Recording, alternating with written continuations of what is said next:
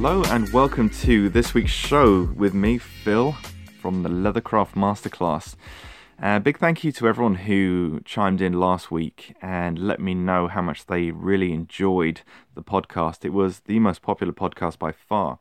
And one of the things that people really enjoyed about it was the quotes from the book, The Craftsman by Richard Sennett. A lot of people said that they really enjoyed that, and the book review idea was kind of something that they were interested in. So I'm not going to do that every week. I've got a lot of different ideas of where I want this podcast to go, but I do have a book that I started reading a few weeks ago. I haven't spent a lot of time studying it. It's kind of one of those that I've picked up and then read, for half an hour, made a few notes and come back to it. It's really one of those books you can almost pick it up and start reading at any point, and you're always picking up new things and new ideas. Not, maybe you don't believe everything in the book and you don't agree with everything in the book, but there's lots of ideas in there. And that book is The Luxury Strategy. And it's written by two gentlemen from France who have a very deep background in marketing, specifically for luxury companies. And many of those companies are luxury leather goods companies. So this is something that I think is important for us to think about if you're involved in selling handmade, high-end, premium luxury leather goods. Then you need to know how to market that, because that's what stands between your company being a success and, ultimately being a failure. Now, if you're into leather goods as a hobbyist, perhaps selling your leather goods is something you're interested in further down the line, because that's a great excuse to be making things if you're selling them at the same time. Or maybe you don't intend on giving up the day job, but you'd like a side hustle where you could earn some extra income doing something that you really enjoy. So the book is written by Jean-Noël Capferat and Vincent Bastien. And the part of the book that I really find fascinating is the anti-laws of marketing. So we've probably heard of all, the laws of marketing. Google that. There's a million websites telling you the laws of marketing are this. This is how to sell this. This is how to sell that. But these guys have come out with the anti-laws of marketing, which is very different from normal marketing where you're selling, everyday products, supermarkets, middle-of-the-range cars, all sorts of things.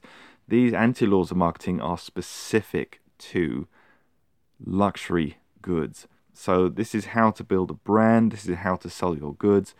And there's parts of the book which very much are to do with the psychology of luxury, the history of of luxury, the sociology of luxury, and it very much goes into that for the first third of the book.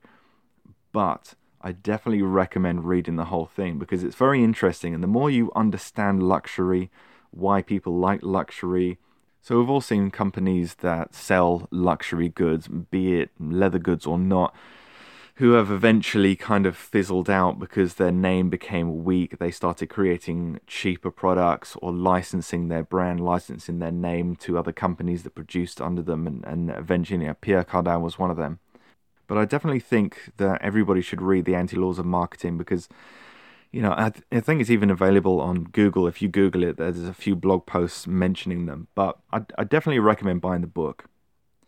But I will go through the anti-laws of marketing. I believe there's 18 of them. So I'm not going to discuss each one at length. But I will just go through the 18 anti-laws of marketing. And then I've kind of cherry-picked a few of them that I want to kind of discuss a little bit further. So the anti-laws of marketing are, number 1, forget about positioning. Luxury is not comparative. 2, does your product have enough flaws? 3, do not pander to your customers' wishes. Number 4, keep non-enthusiasts out. Number 5, don't respond to rising demand. Number 6, dominate the client. Number 7, make it difficult for clients to buy. Number 8, protect clients from non-clients, the big from the small. Number 9, the role of advertising is not to sell. Number 10, communicate to those whom you are not targeting. Number 11, the presumed price should always seem higher than the actual price. Number 12, luxury sets the price. Price does not set luxury.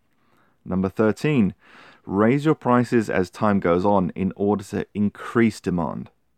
Number 14, keep raising the average price of the product range. Number 15, do not sell. Number 16, keep stars out of your advertising. Number 17, cultivate closeness to the arts for initiates. And number 18, lastly, do not relocate your factories. So those are the 18 anti-laws of marketing, and some of them may have immediately shocked you. I think some of them are a little bit like clickbait, like, what? And then you click it, and then it's, something a little bit, not as drastic. But they are very interesting, and it does turn kind of my original thoughts about luxury marketing kind of on its head. But very, very interesting. And I've kind of cherry-picked, as I mentioned before, a few of them so that I can discuss them in a little bit more detail. And the first one that I was going to discuss is make it difficult for clients to buy. Now, traditional marketing is the easier it is for clients to buy, the more likely they are going to buy. And that is true for certain types of products. If it's very difficult for a supermarket to be bought from, people are just going to go to another supermarket. You want to make it as easy as possible. The whole layout is arranged so it's easy to navigate where everything is. Everything is positioned just perfectly. So, the person who walks in has minimal calorie expenditure before they get out with exactly what they want. And now, obviously, in the UK, it's very, very popular to actually just order your shopping online. And, if you go online and you check out these websites where you can buy all your shopping, it's a seamless transition from what you want to the payment process to ordering everything and having it in. And the idea is to make everything as easy as possible to purchase from. Luxury goods, on the other hand, work almost completely opposite to that, according to this book. Making it difficult for clients to buy creates desire, and that's what you're looking for. A good example for that would be the Birkin bag by the famous Parisian leather goods company Hermes. The Birkin is famous for not only how long it takes, the fact that it requires many years of skill for the artisan to create this bag to the flawless finish that they're looking for, etc., etc. But one of the big selling points is it's difficult to buy. Now, this may be a bit of a myth, but legend, which is the most important part of this, is the legend, folklore is, if you just walk in to an Hermes boutique and then say to the sales assistant, whoever you speak to, I'd like to buy a Birkin, here's the money in my hand, I know how much it is, I want to buy a Birkin. The legend is that you have to build a rapport with the sales assistant by buying several things and going back several times in order to buy a Birkin. And eventually, they will let you buy one. It's almost like having to work for something builds that desire. And we've all had it before. Perhaps we want to buy something. It's a little bit out of our price range, but we've saved up for it. And the longer time goes on, the more the desire for that thing starts to build. And that's the effect that you're looking for when selling your leather goods. It doesn't have to be virtually impossible, like you never reply to, prospective clients' emails who are interested in buying your goods. I'm just saying, from this book, make it a little bit of a challenge for clients to buy. Now, an example of this, if you go onto social media, say Instagram, which is primarily what I focus on, so you might hear me talking about Instagram quite a bit. Most of my audience comes from Instagram, etc. So on Instagram, if you look at the top leather goods producers, top luxury leather goods houses, and especially the top artisans in the world. So maybe you have a particular idol or someone that you really like their leather goods. Do you see the little thing that you can click on and it tells you the price, and then you can go to the website immediately and buy it? Because that is highly unlikely. You will then have to contact the person, most likely through email. They might not even respond to your DM. Then you have to request a price, and then they might come back to you and say, okay, what are you looking for? What kind of leather, so that we can kind of build an idea. There's certain steps that you have to go through. There's hoops to jump through. You can't just click to buy now. So the more luxurious something becomes, the more difficult it becomes to obtain, the more desire that you generate. Now, you may not agree with this all the time, but it's something that you see quite often. Inaccessibility drives desire. So that's something that they mention in the book. Luxury also has a waiting list. Now, waiting lists for things are often put in place even if the product is ready to go. Again, Hermes is a famous one, but there's lots of luxury leather goods companies that will make you wait, especially for bespoke leather goods. And it's almost a bragging right for people who've purchased a very expensive item. Cars are famous for this, luxury exotic cars. People will brag how long it took in order to get the car. You know, it may have taken them 3 years, 5 years sometimes, or more for a car to be made and then ready for them to pick up after they've paid for it. And that is something that people almost expect when it comes to buying exotic cars, that it's not immediately there for them. It's something they're going to have to wait for, and then that desire begins to build. And if it's there immediately, less desire. The next anti-law that I wanted to go through was forget about positioning. Luxury is not comparative. Now, that's very interesting because a lot of people price their products by looking at what they produce at the level that they produce it, for example, then trying to look out on the internet, social media, wherever other people are selling something similar to you. Then they will look around at the prices, look around at other things, the customer service, the after service, etc., for whatever it is that you're creating and selling. You're looking at other people to compare yourself to. Then you can work out a price and then sell your goods. So you could go, okay, this person is similar to me, they sell for this price, X price, and this person is similar to me, they sell for Y price. I'm going to choose somewhere in between, and then that's where I position myself and market my goods. Now, the idea behind luxury marketing is forget about the positioning. Luxury is not comparative. The idea is to create a strong sense of identity and individuality.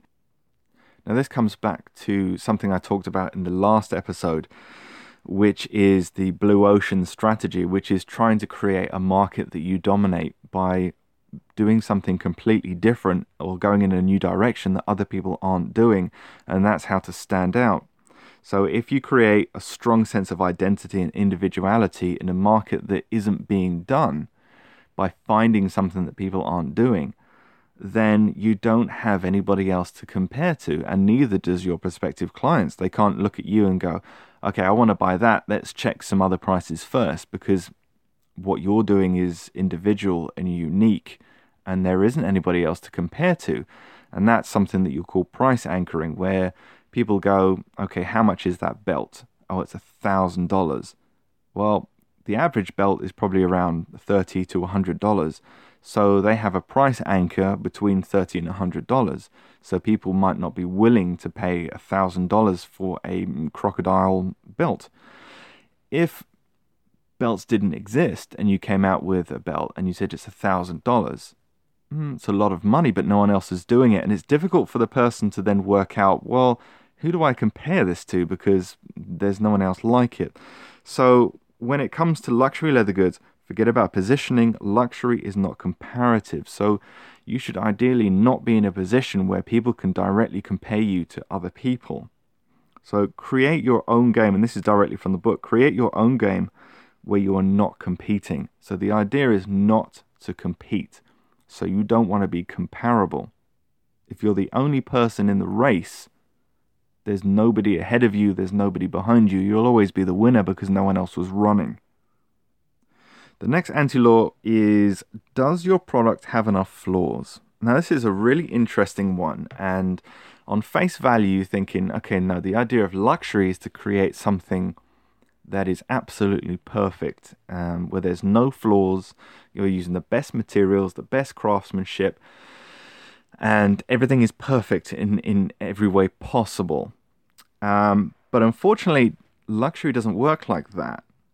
Luxury needs to have a flaw, a quirk, something that gives it a little bit of soul. Now, I'll give you a few examples of that. One straight from the book. They mention a watch by Hermès, again, the Faubourg watch. And this watch, if you check it out online, it has a dot, literally just a dot, at the 12, 3, 6, and 9 hour markers. Now, this is, according to the book, an intentional flaw that Hermès have put into there, because it's trying to make a statement that this watch isn't designed to tell you the perfect time. It isn't designed to make it unbelievably easy for you to just glance down at your wrist and you immediately know exactly what time it is. The idea of this watch is to make a statement, is to buy something of Hermès. It's beautiful, it's a piece of art, it's not a functional tool watch. So in fact, if you look at your watch and you've only got those little dots at the 12, 3, 6, and 9 hours, you literally have to stop and try and figure out where that hour marker is. Is it at 1 o'clock or 2 o'clock? It's difficult because there's no markers. So it would actually be quicker for you to get your phone out, press the home button, and then just see the time on your screen. But that's not what Hermès is all about. They're trying to create something luxurious, and having a flaw in your product gives a sense of luxury. And I remember years ago, this isn't in the book obviously, but Aston Martin, they had one of the features that everyone talked about, but in kind of an enchanting way. It was the CD player couldn't eject a CD when the car was in third gear, because the CD would pop out and it would hit the gear stick, so that you couldn't actually change CDs whilst you're in third gear. And it's these little things that bring soul and charm. It's the imperfections in things that bring that charm to a product. An example that is in the book actually is talking about very expensive watches. A couple of examples I can think of: Rolex, say Patek Philippe. They create watches that are, sometimes almost the price of a house, depending on what you're going for. But these watches are mechanical watches, and mechanical watches are highly inaccurate when compared to quartz watches. Now, a £50 Casio Citizen watch, it might be out by a few seconds every month, but a Patek Philippe, say, $50,000 or $100,000, depending on the model, if it's a few seconds out each day, consider yourself lucky. It's almost accepted when you go to a Patek Philippe boutique and you buy a watch. One of your first, expectations isn't that it's going to be, 3 seconds out per year. You know that it's going to be a few seconds out every day, and then every few weeks, as long as you've kept winding it, you're going to need to take it, back or forwards a minute or two. In fact, they have a lot of these are called chronometers, which is a COSC certification from an independent organization in Switzerland. And they take these watches and they test them on these machines in different positions. So you'll have the face up, the watch is on its side, the watch is face down, all these different, I think there's like 5 or 6 different angles. And it has to average, I think it's around 5 seconds. It can't be more than 6 or something like that. Or it can't be 6 seconds fast or 4 seconds slow. There's some kind of very small variance. And that makes a watch also more expensive, because they have to be sending these watches off to be certified. But the whole thing is ludicrous, because, it's out depending on what position that you put your watch in. So if you leave it on one side, on the crown side, overnight, it might gain or lose a few more seconds compared to if you have it on its back with the face up. So these are little tiny flaws that give the product soul, and people love it. I mean, myself, I know I love mechanical watches. I'm wearing one right now. It's not as accurate. I dropped this one that I'm wearing in the gym yesterday onto a wooden floor and had a little bit of a heart attack. And I was actually surprised when I picked it up, and it was still ticking perfectly normally. It came from a locker which was my shoulder height. There's many, many watches that would just break mechanical watches. If it was a quartz watch, I probably wouldn't, I'd be quite happy not even to check that it's still working. But the fact that I picked it up and looked at it and it was still ticking away, I was half amazed that it was doing that. But, I could buy a quartz watch. I know it's going to be more reliable, it's going to be more shock resistant, it's going to be way more accurate, and it's going to be a lot cheaper. Why are we buying mechanical watches? It's because it's a luxury, because it has soul, it speaks to you, it's an emotional choice over a practical one. And luxury is all about the emotional choice, building that dream and then buying into that dream. That's what luxury basically is, and the book talks about that a lot.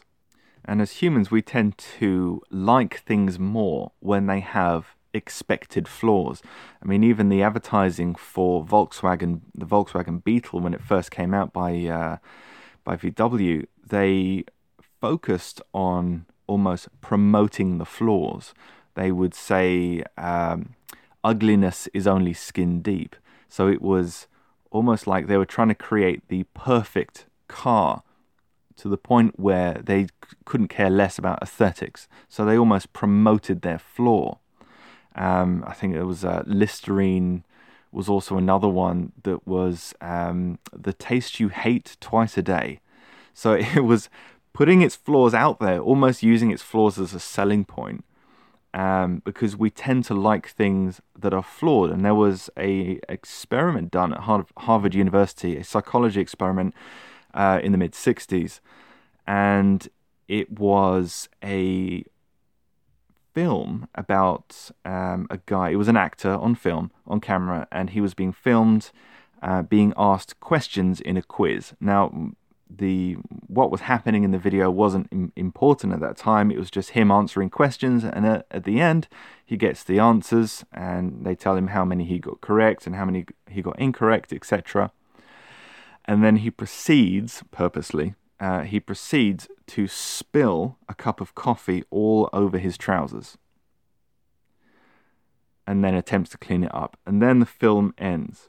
Now, what they did was they showed it to presumably thousands of people, but half of them they edited out, or they didn't include the part where he spills coffee all over himself. And the feedback they got from the experiment, after showing some people the edited version of him just finishing up with his answers and then nothing happens, and then the other version, which is him spilling coffee all over himself, there was a much higher regard for the actor when people saw him spill coffee all over himself. People liked him more, much more in fact. So it shows that when not only people, but also products have open flaws, we have a higher likeness for them. So I'm not going to go into exactly why, because I'm not 100% sure. But what we do know is that when something has a flaw, people tend to like it more. I mean, if you look at the world's most expensive car, the most money ever paid for a car was a Ferrari 250 GTO, 1963 model. It's a special edition. This car is probably going to have terrible quality issues with it. It's going to break down quite often. It's going to have difficult to find parts for it and all that kind of thing. But it's still sold for 70 million. 70 million for one car. Whereas if that person perhaps bought another car, say a premium car like a Lexus, for example, the likelihood of something going wrong with it, the likelihood of it breaking down, the likelihood of it having some peculiar problem is extremely low. Why would someone buy such a flawed car? 1963, think about how old that is, but someone spent 70 million. It's the flaws and the fact that it's old that give it its charm. A Rolls Royce, for example, it's a huge vehicle and it's very, very difficult to park, especially in the UK where it's made. But these are flaws which we enjoy. In order to enjoy cigars, it's flawed because you need to know how to smoke a cigar in order to enjoy one. You can't just pick one up, light the end of it, and start chuffing away. You have to know how to smoke it properly. There's an etiquette to it. There's all sorts of peculiarities. It has to be stored between 65 and 75% humidity levels. It's essentially a flawed product, but we love it because of all these little problems that we have to navigate in order to enjoy it. So moving on to the next anti-law, the presumed price should always seem higher than the actual price. It does mention in the book that you will often see, say you go to London, Paris, New York, and you go up one of the famous streets known for their expensive boutiques of luxury products, and you peer through the window and you see something that is a high quality luxury product. What are the chances that you're always going to see a price below it? The idea is they want you to build a price in your head which is much higher than the actual price. So, when you put your prices on something that's a luxury product, you are then letting the person know how much it is worth and what value it is. If you do not put a price on there, that person's imagination can then run wild and assume, on average, not always, but assume that the price is a lot higher than it is. So when they do find out the actual price and it's much lower than they thought, the likelihood of them buying is now going to be much significantly higher. Now this is our perceived price. So if they assume that the price is a lot higher than what it actually is, when they're, say it's a watch, for example, when they're walking out on the street and someone sees, this famous brand watch on the person's arm, then they are going to assume that it's a higher price. And then that person increases their level of status. And remember, luxury is very much intertwined with status. So if that person then buys it and then gifts it to someone, of course, the discussion of price never comes up. And the person it's gifted to then has a high perceived price for this, probably in most cases going to be a lot higher than it actually was. Then that person is going to be even more thankful and even more in awe of the person who's gifted it to them. And what that will do is it will make the person who's gifting it look very good. And as humans, we're quite strange creatures. We always want people to think that things that we have are of a higher value than they actually are. And you may have done this yourself, where, say, perhaps you bought a television and you bought it on sale. It was $1,200 and you bought it for $599. And you have people around the house and they remark at your new television, wow, it's this beautiful TV, look how thin it is, blah, blah, blah. How much was it? What are you going to say? Are you going to say, oh, it was $599 and then leave it at that? No, you're probably going to be saying, that's $1,200. Because then there's a certain level of status. They think, oh wow, he can afford $1,200 for a television or whatever it is. Or you might go, it was $1,200, but I bought it for $599. But you want to get that $1,200 in there because it elevates your status. And probably the only reason that we'll go, oh, it was $1,200 reduced to $599, is just to make the person think that we're a little bit more savvy when it comes to bargain hunting, therefore in some way increasing our status.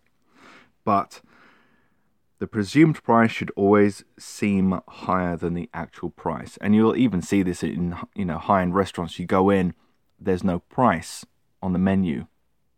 It's everything is presumed, so that when you get the final bill, you're expecting it to be ridiculously expensive, and then you're pleasantly surprised that it's not as bad as you thought, thus ensuring you're probably going to come back there. So that's one of the interesting anti-laws, and that's why sometimes you will see these high-end places, it even coined the phrase, if you have to ask, you can't afford it. So that's one of the main reasons why you won't see, there are some exceptions to this, but you won't see, a Birkin bag in a window in an Hermes boutique with a price on it. There might be some exceptions to that, but generally, high-end products, you're not going to see a price. You need to go in and ask. They want you to presume that the price is higher than it actually is. And the last anti-law that I'll take you through is the role of advertising is not to sell. Now just let that sink in for a little bit, because, well, if you're not selling, wait, what? That doesn't make sense. And absolutely, it's, when I first read that, I was like, that's going to be a hard one to sell to me, It's going to be a difficult one to explain that and for me to go, yeah. But what they're actually talking about is selling. Yes, that's the end product. That's what you want to happen. But the role of advertising isn't to directly sell, it's to indirectly sell. And the way to do that is to build a dream. And this goes very much to the emotional side of things. So to build a dream is first and foremost what you want to do. If you see an advert, say Aston Martin, bringing it back to Aston Martin again, there was one that I saw on Google. I just quickly Googled Aston Martin adverts, because if you see a cheaper car, say a Ford, a Peugeot, a Citroen, Saturn, wherever you are in the world, a lot of times in magazines or newspapers, you will see a price up there.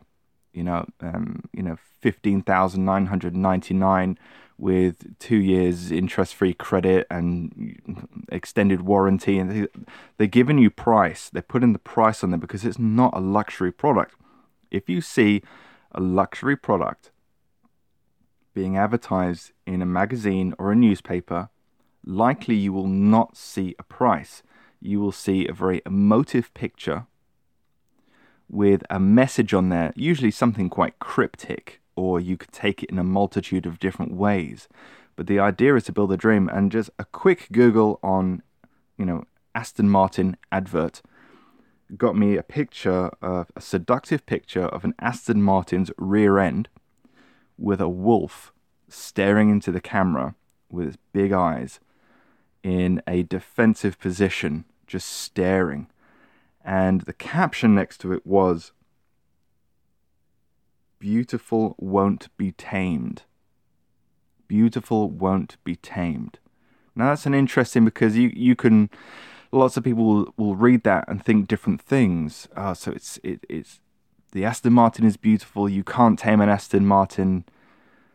What does that mean? But the whole thing is building an image, and then your mind can just run with it. It's like a wild animal, and it's not something that's just under your control. There's exhilaration with it as you try and attempt to tame it, but there's so much horsepower that you're likely to spin off into your death. But but whatever is designed to build an emotion, and that emotional response might be to buy, but it's not going to go Aston Martin. It's fast, and it goes quickly for 129,999 with a 3-year extended warranty. It just wouldn't fit. If you saw an advert for Bentley cars and a Bentley GT Continental, and they're putting a price on there, and if you buy now with this discount code, you can get 3% off, and lower insurance, it wouldn't go with it. It would seem odd to see it. So luxury, the role of advertising is not to sell, it's to build a dream that person then builds desire, and they want to then buy. And that's the point where you sell. So with luxury, you build a dream. And the way we can do that as leather crafts people, to build a dream, is to put images, perhaps videos on our websites, on our social media, where we create an atmosphere with our imagery and video that somebody wants to buy into. It's a dream. It's the craftsmanship that goes into it. The person then embodies us and imagines what it's like to be us, and then wants to be a part of that. And you're building this dream and the desire and the skill and the heritage and the history and the secretive techniques and things like that. And then people are more likely to want to buy our products than if I just put up a alligator card holder and say it's, $750 for this card holder, click to buy now, it just wouldn't sell in the same way.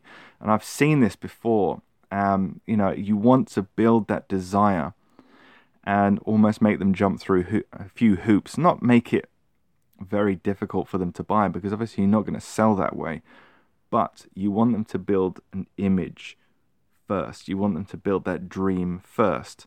And that's something that I can really agree with. So on face value, the role of advertising is not to sell. Not to sell directly, no. It's to build a dream first and then build that desire for your brand, and then they will buy.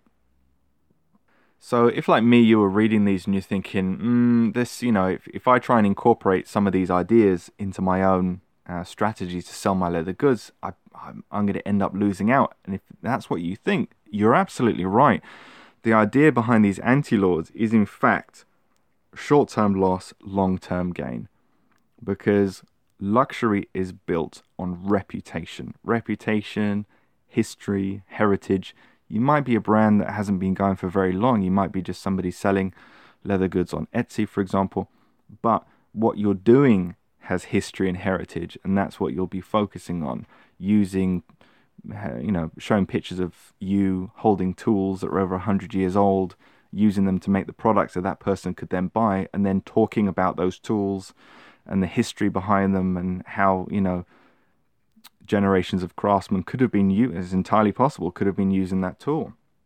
So trying to build a dream, trying to build an emotive advertisement is essentially what you should be doing if you're selling luxury. If you're interested in producing volume and selling volume, then a traditional approach to marketing is probably going to be better for you. If you are looking to work with exotics, if you're looking to make more and more complex leather goods, something that takes hours and hours and hours and years of skill and practice to do, obviously you're going to be selling for a much higher price. You should really place yourself in the luxury sector. Your leather goods are a luxury product. And if you're selling a luxury product and you want to speak the language of luxury, then I really recommend The Luxury Strategy. It's a really, really good read. There's lots to it. There's parts that you might not be interested in, but there's definitely going to be things in there that kind of change your way of thinking, or at least make you look at things in a different way. So if you're not interested in selling leather goods and you're just a hobbyist, but if you're into leather goods as a hobby, then it's definitely a good book to have, so you can kind of future-proof your brand. If you're looking to go from rustic, quickly made leather goods into more luxurious, elaborate leather goods, then transitioning from those things, from basic to advanced, you also want to manipulate your marketing strategy. And that's where this book really comes into play. And the guys who wrote this book really do know what they're talking about. So that's the end of this week's podcast. I hope you enjoyed it. It was something that I thought many people would have a lot of benefit from. If you do have any other ideas, or if you want something to discuss, I have had quite a few ideas come forward, but please don't let that stop you. Get in touch with me and say, hi, could you talk about this, or I have this question. I just kind of wanted to focus on the book review on this week. So I will get back to answering some of your questions. I know there's a few of you out there who really want answers to certain questions, and I will get back to that shortly, next week in fact. So in the meantime, if you're interested in learning more advanced leather goods, so if luxury leather goods is something that you're looking into moving into, check out my website, unless you're on it already, leathercraftmasterclass.com, where I have a series of streamable videos for $9.90. Look at me telling you prices. $9.99 a month, or you can buy them individually for $29.99. So the products that I make are I categorize as luxury leather goods, but video courses, that's a difficult one. Where would I position that? Scarcity is definitely high on the list, which would make it a luxury product, but I'm not exactly positioning courses as a luxury product. But it's definitely an interesting one. But my leather goods is something I position as a luxury product. But if you are interested in learning more, please check out the courses, see if there's something on there for you. And as always, contact me if you have any questions. And I will see you next week, Friday, every Friday, 6 p.m. BST, the Leathercraft Masterclass podcast. Be there or be square.